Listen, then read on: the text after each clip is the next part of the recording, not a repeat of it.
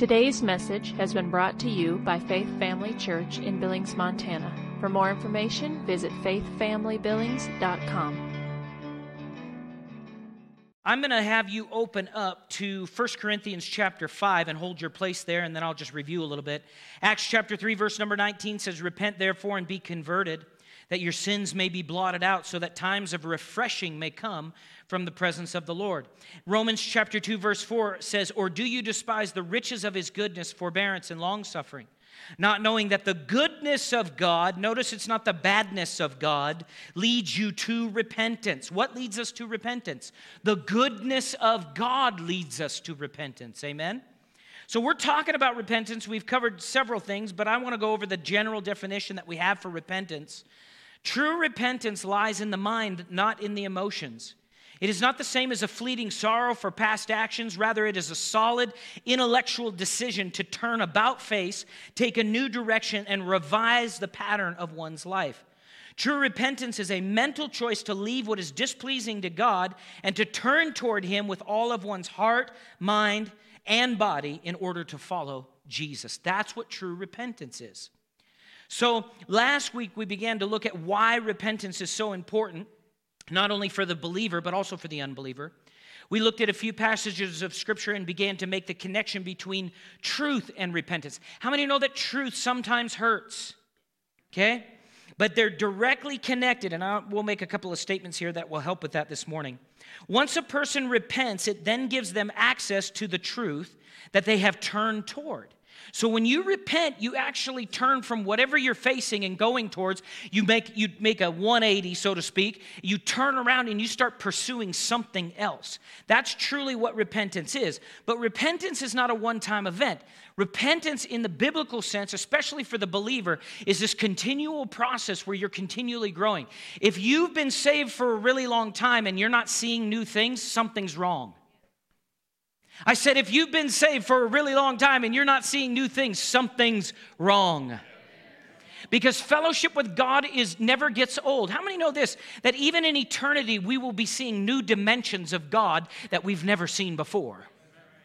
Now that makes sense to me. Some people are like, well, you got that crutch. You know that crutch. You got that religious crutch in your life. You got Jesus is your crutch because you can't handle it on your own.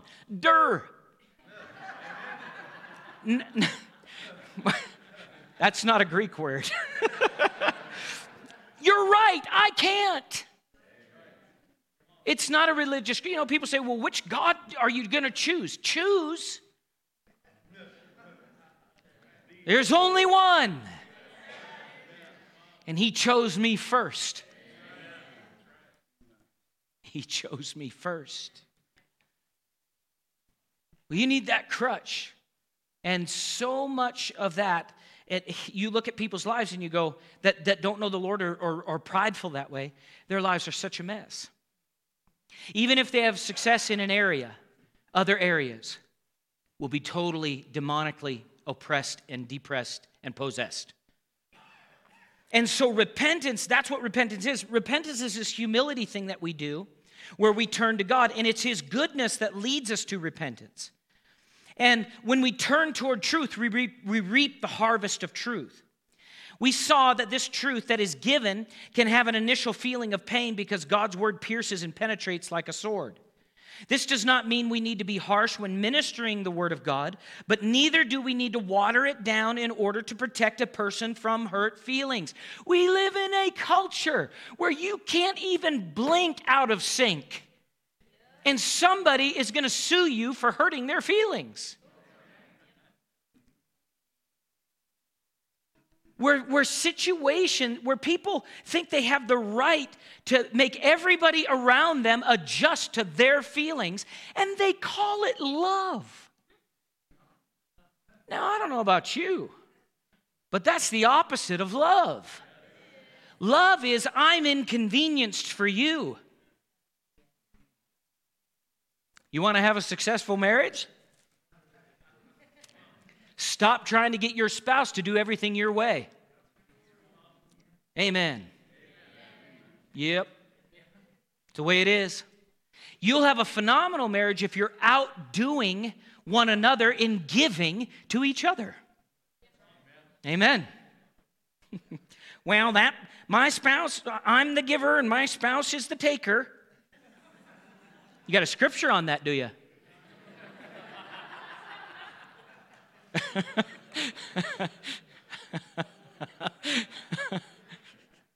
Yeah, well, marriage counseling's over. All right. So let's go to 1 Corinthians 5:1. I'm going to show you where Paul hurt some feelings to save some lives with truth. And this is repentance. Paul says this, it is actually reported that there is sexual immorality among you, and such sexual immorality as is not even named among the Gentiles. People say, can church people sin? Sometimes better than the Gentiles. It's true. People say, well, they weren't saved. Paul never said they weren't saved. I said Paul never said they weren't saved. But they're in sexual immorality. If you've been around ministry for longer than a year, you know this happens. Just yesterday, I was in a conversation with a pastor here in town. We were just discussing some things. And he said to me, he's a part of a particular group that supports pastors. And he said the amount of infidelity and adultery that took place among pastors during COVID skyrocketed. And I thought, what? And I wasn't, it wasn't condemning to me. It was just shocking to me. And he said, yeah, because they got so depressed because they couldn't have church. I'm thinking, why are they getting depressed? If you're fellowshipping with God, I'm not saying depression can't come against you, because it will. But when you know how to fight in the Spirit, you can drive depression out the door, down the street. You can say, go to the neighbor's house. They're believing for it. But especially among ministers, how many had feelings in lockdown stage? I had lots of feelings, but they don't lead us. We're led by the Lord, amen? So he says this, he goes on to say that a man has his father's wife, and that is really weird if you think about that, okay? And you are puffed up and have not rather mourned, that he who has done this deed might be taken away from among you. But you got to remember this when you read these things. Corinthians worshiped Diana before they worshiped Jesus. Diana was a female god. All the ministers in this church of Diana were females. And they had temple prostitutes. We have the same thing today. It's just labeled differently. There's no difference. Same devil, different generation. They just label it different. But so I want to tie this in right here. Now you know why Paul talks about the Corinthian church, about women not speaking in church. Because they were the leaders in the prominent religion in that day, at that time. And so there was a power struggle that went. It wasn't women can't preach. There was an issue because of the past with what they were brought out of that caused the women to be overly domineering and controlling. And I'll just say this, they still exist today. And there's men that do it too. For he says this, for I indeed as absent in body but present in spirit have already judged as though I were present, him who has done this deed. In the name of the Lord Jesus Christ, when you are gathered together along with my spirit and the power of the Lord Jesus Christ, deliver such a one to Satan for the destruction of the flesh. So I want you to see something here. Let's go through this. First of all, we see this. Paul is so astonished by this act of sin in the church that he tells the Corinthians that the Gentiles don't even do this. Paul loved this congregation, and he didn't want to see the church there jeopardized with the leaven of sin. Sin never addressed and left to itself is like leaven in dough. It has an effect. It has a growing effect. And that's why repentance, one of the reasons repentance is so important. Since this is the case, Paul adamantly urged these believers to take immediate action against their spiritually poisonous activities before the whole church became contaminated. So what was happening here was this, and we see this today specifically. This is a pride issue. What's happening is the church knows that this man's in sin. This man knows he's in sin. The woman knows they're in sin, but the church is treating them like everything's okay and it's all right. This is not an issue where this gentleman came to the church and he's never been saved before, and this lady has never been saved before, and they're coming out of a life of sin. In other words, sometimes people think, well, if we do this, there'll be nobody in the church. How are visitors going to come? This isn't talking about visitors. This is a specific situation where things are understood and known that this is wrong, and in defiance against God, they are flaunting their sin. And instead of the Corinthians calling them out on it, they're going, well, I guess maybe it's okay. They've probably asked for forgiveness. I know, usually that's about the way that drops. Remember, asking for forgiveness is different than repenting. Repenting is changing.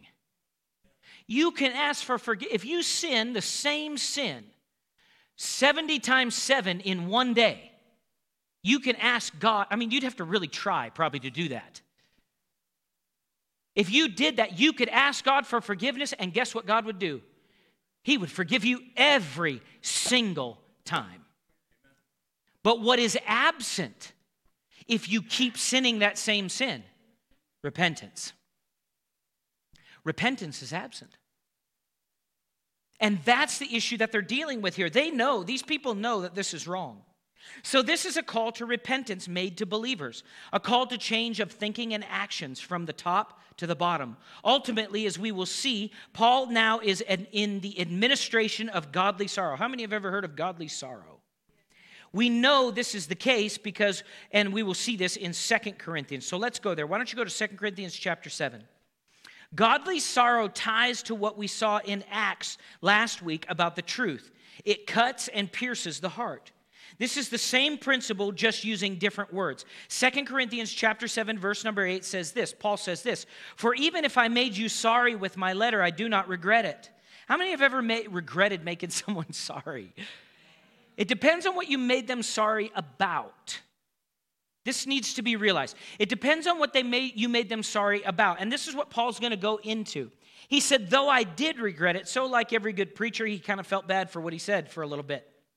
For I perceive that the same epistle made you sorry, though only for a while. In the New Living Translation, it's stated this way, I am not sorry that I sent that severe letter to you, though I was sorry at first. For I know it was painful to you for a little while. So we see a principle here that we saw in Acts chapter 2, verse 37, concerning being cut to the heart with truth. In Acts, the cut was to unbelievers, but here it is to who? Believers. The cut was made to believers. So they spoke the truth and it cut to the heart. Paul spoke the truth and it cut to the heart. What if the Lord sent you to correct somebody else who was in sin? Depending on your level of insecurity, you would probably write what Paul wrote. I kind of feel bad for doing that, but it was best. How many have ever done that before? Amen? But what is this? This is godly sorrow. And it's coming because of truth. And what is going to be the result? Repentance. So think of it in a bigger picture. Because oftentimes we do this. We think in small little or verse sections. Think of it in a bigger picture. So what do we know that repentance is? What do we know that repentance does? Repentance causes a change. You turn, you go another direction. If I was headed toward evil and now I'm headed toward good, even though the truth that came was painful, is it going to pay off in the end? So you would speak the truth in love.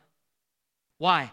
People, there are people that refuse to speak truth to people that they're close to because they love themselves more than the other person. A good pastor doesn't seek to be just your friend. They don't.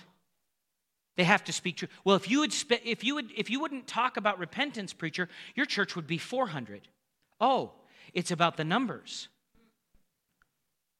I didn't see that in the description of what a pastor or a minister is called to do. I didn't see that in there. Jesus was so adamant at times that he just went ahead and said, you 70 can leave. Come on.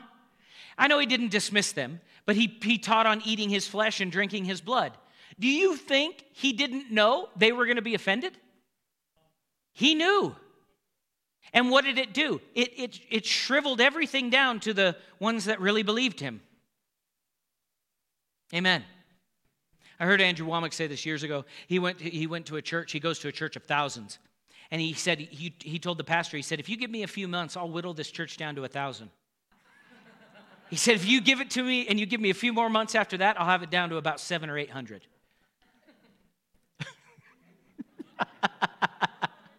He's not a pastor. But you know what? The mark of a pastor is not the size of the congregation. It isn't. I love what my father-in-law said to me, Terry. He said, if it's all about numbers, the Muslims got huge numbers. That's a good point. It's not. It's about change and truth can be sharp. It can penetrate.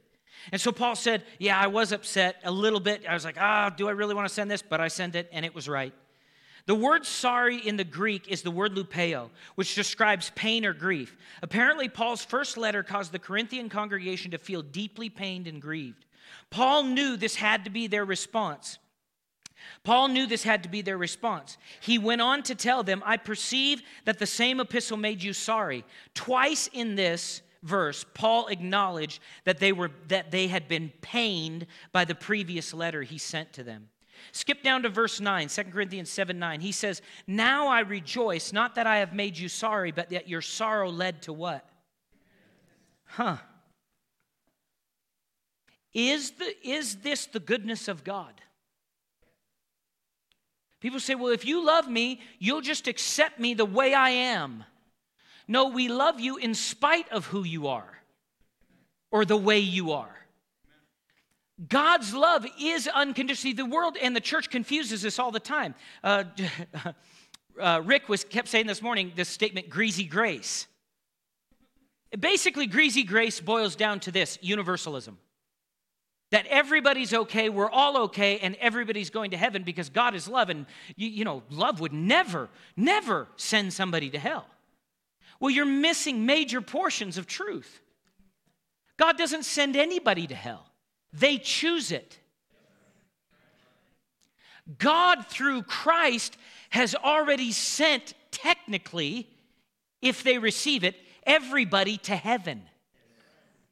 In other words, what I'm saying by that is not that everybody goes to heaven. What I'm saying is the door is not closed to anyone if they will open up their heart and receive. But you have to yield. And people say, well, it's difficult. It's the difference between freedom and bondage. It's the difference between freedom and bondage. And the longer you go, the easier it gets because you'll let go of your control.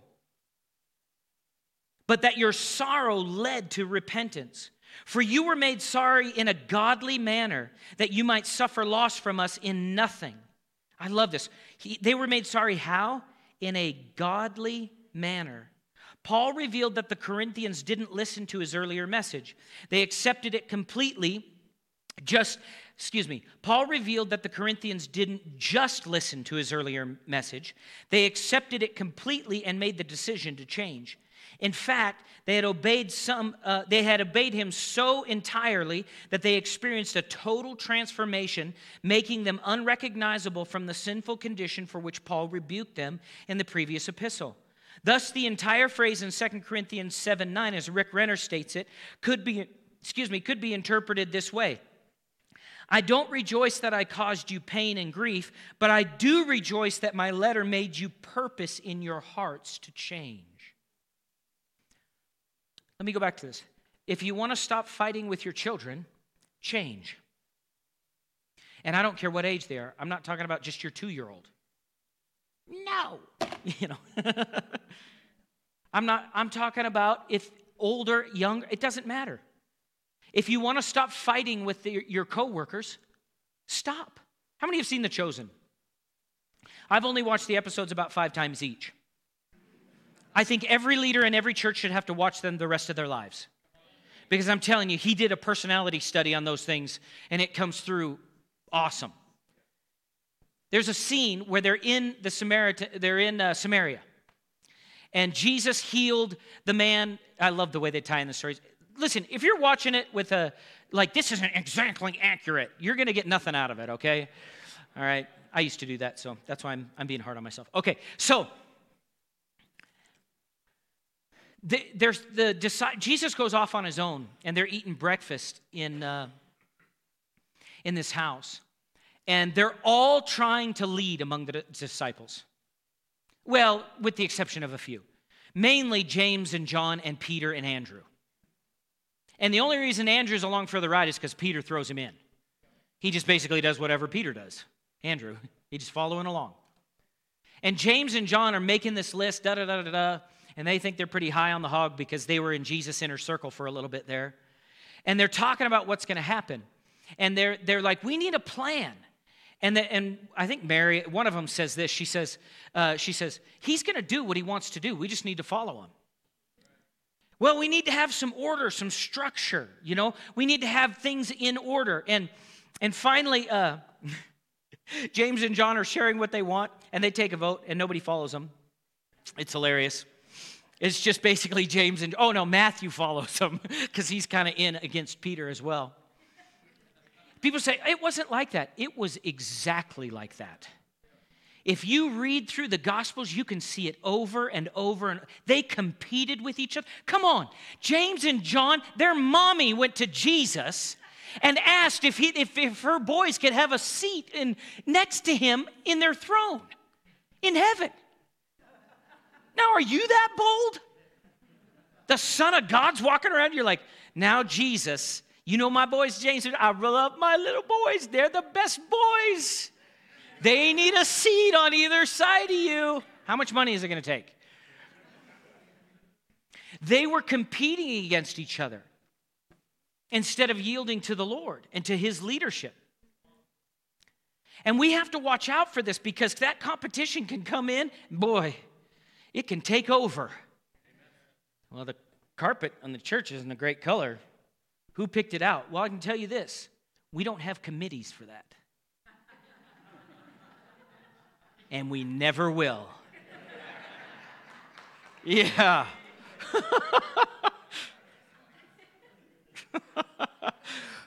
Well, I don't like that color. Well, close your eyes.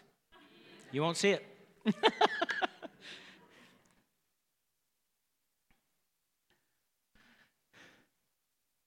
Finally, James and John made this statement, and John made this statement when they were trying to decide. He said, well, I'm tired of arguing every time there's a decision to be made and every day about what we're going to do. And Thaddeus, the quieter one, says, then don't argue. It is that simple. Just don't argue. If you want more peace in your life, don't argue. Change. Let it go. Well, it's not the way I would do it. Okay. Are you in charge? Where you're in charge, you should lead there. But if you're not, don't try and take the lead. Well, all my ideas are the good ideas. Let's vote on that. You don't know how much experience I have. I don't know why I'm off on this. Somebody needs to repent in this area.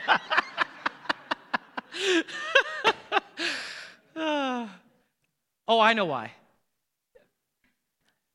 It'll stop fights. Amen? Glory to God. Truth can hurt. Paul went on to elaborate, for you were made sorry in a godly manner. This phrase, godly manner, could be translated, your pain was in response to God's dealing with you. Your pain was in response to God's dealing with you. How many have felt that before? And it's now hear me. This is not condemnation. This is conviction. which means, you say, what does that mean? I don't know about you, but when God has dealt with me, I've wept over things that I've done wrong, but I felt good about it. Do you know what I mean by that? Like, I didn't feel like God was browbeating me. And like when God corrected me, my faith remained, my expectation of his goodness remained. I didn't feel like I was going to be, not be able to eat out of the fridge anymore in heaven.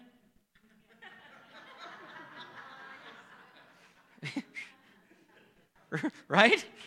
Like he didn't cut my allowance off. Does that make sense? Okay. We got to keep that in mind because condemnation can sneak in with some of these topics.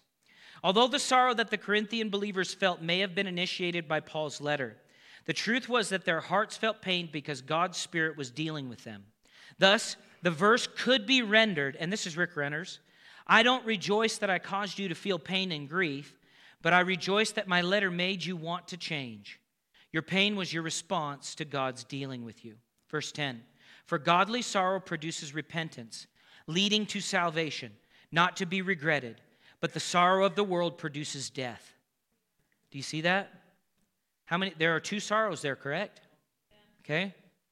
Notice that what true godly sorrow produces. It produces repentance. When we repent, in godly sorrow, there is never regret.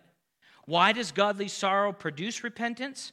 When truth is revealed to a believer by the Spirit of God concerning sin, the believer with a right heart will feel the pain of not living from the true nature of God within them. The nature of God within. Now listen to me. You have to hear this because you will miss what the revelation Paul got is if you don't hear this.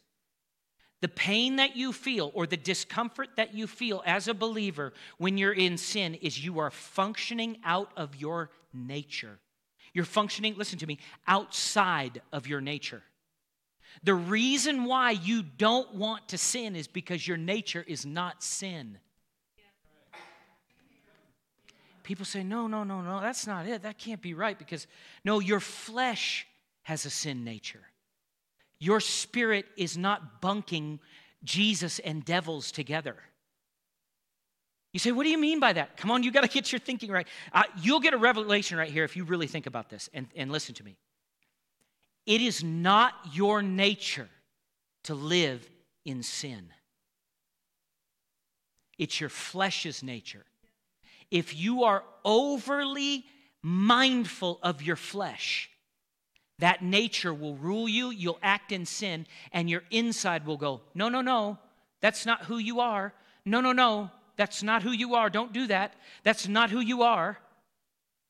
But if you'll get your mind renewed to the Word of God, which is repentance, you'll go, oh, I'm not an addict. Now, this takes a fight. Because the devil, like Rick was saying this morning in leadership, or in Vessels of Honor in the Bible study, he said this, the devil will bring to you your old nature, your old way of doing, and go, this is who you are, take it. God will go, no, that's not who you are, let's go this way.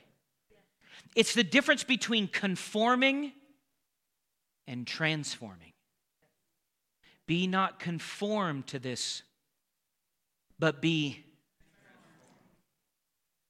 The Holy Spirit is saying, you don't have to talk that way anymore because it's not who you are. Now watch this. Even when you yield to your flesh, God will go, don't do that. Let's go this way. People say, well, I did these things and now God brought all these diseases on me. He brought on this car accident. No. God has no diseases to give. None. What part of God is heart disease? What part of love? What part of love is car accidents? And people say, well, then what happened? You got out from where you were supposed to be, and guess who's outside the fence of God? Satan. Well, but I'm a Christian. So function like one. Right? Function. What is it? You say, what are you saying? Repentance. I used to curse, my neighbor, but I don't. I bless my neighbor now.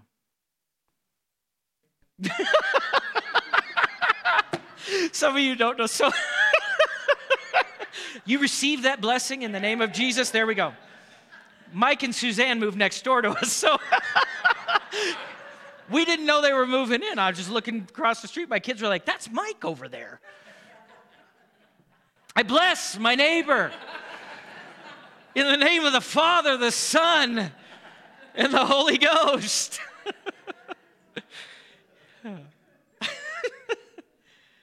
Godly sorrow produces repentance. So what it means is you need to live from the nature of God within you. And whenever you don't, your heart will go, nope, that's not it.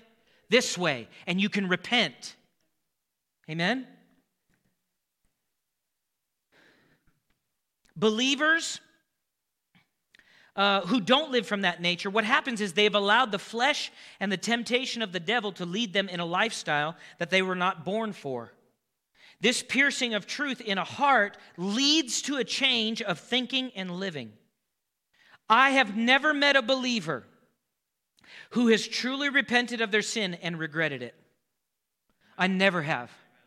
I never have. The second part of this verse deals with another kind of sorrow, and that is the sorrow of the world. This is a sorrow that people experience when they are caught but do not want to repent or change. How many have met them? Did you get into the cookie jar and the kids got cookie?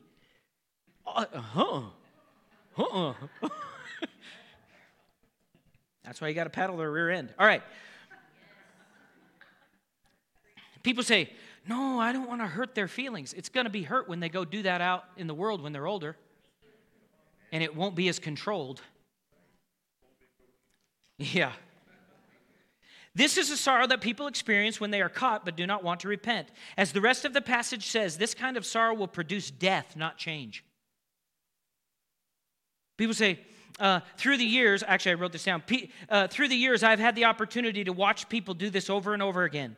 They cry and often get very emotional, but walk right back into their what they were living in before.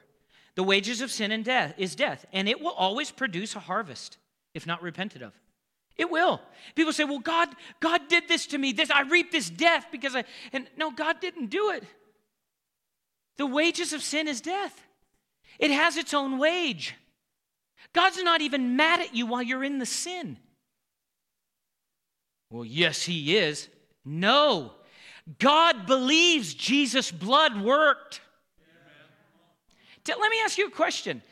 What part of the sacrifice of Christ was incomplete? Which part? People say, well, but I've done it wrong this way for so long. Guys, turn around. Stop. Go towards God, and you'll start planting seeds of Zoe life. And the things where sin has rooted in and caused physical and emotional and relational and all these issues will begin to be rooted out of your life. And you'll have harvests of Zoe life. The God kind of spring up out of your being. The medication that you take to deal with the issue that you have, God won't even deal with you on a physical healing thing. You'll just start getting so full of God that the disease will go.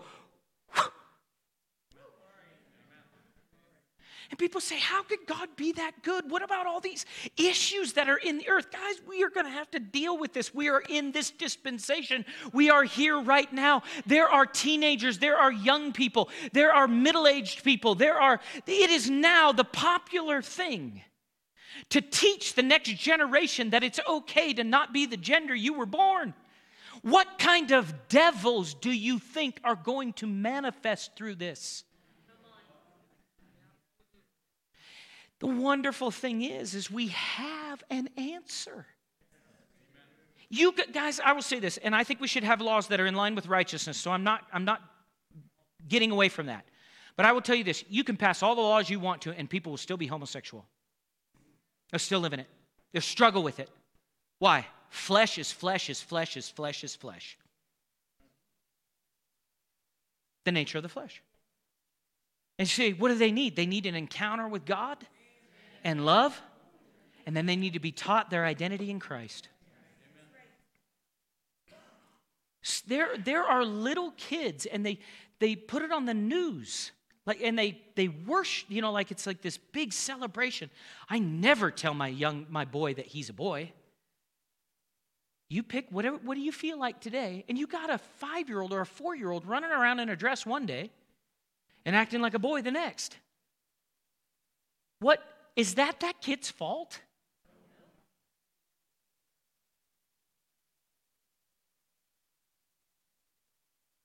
So what's going to set them free? Jesus in us.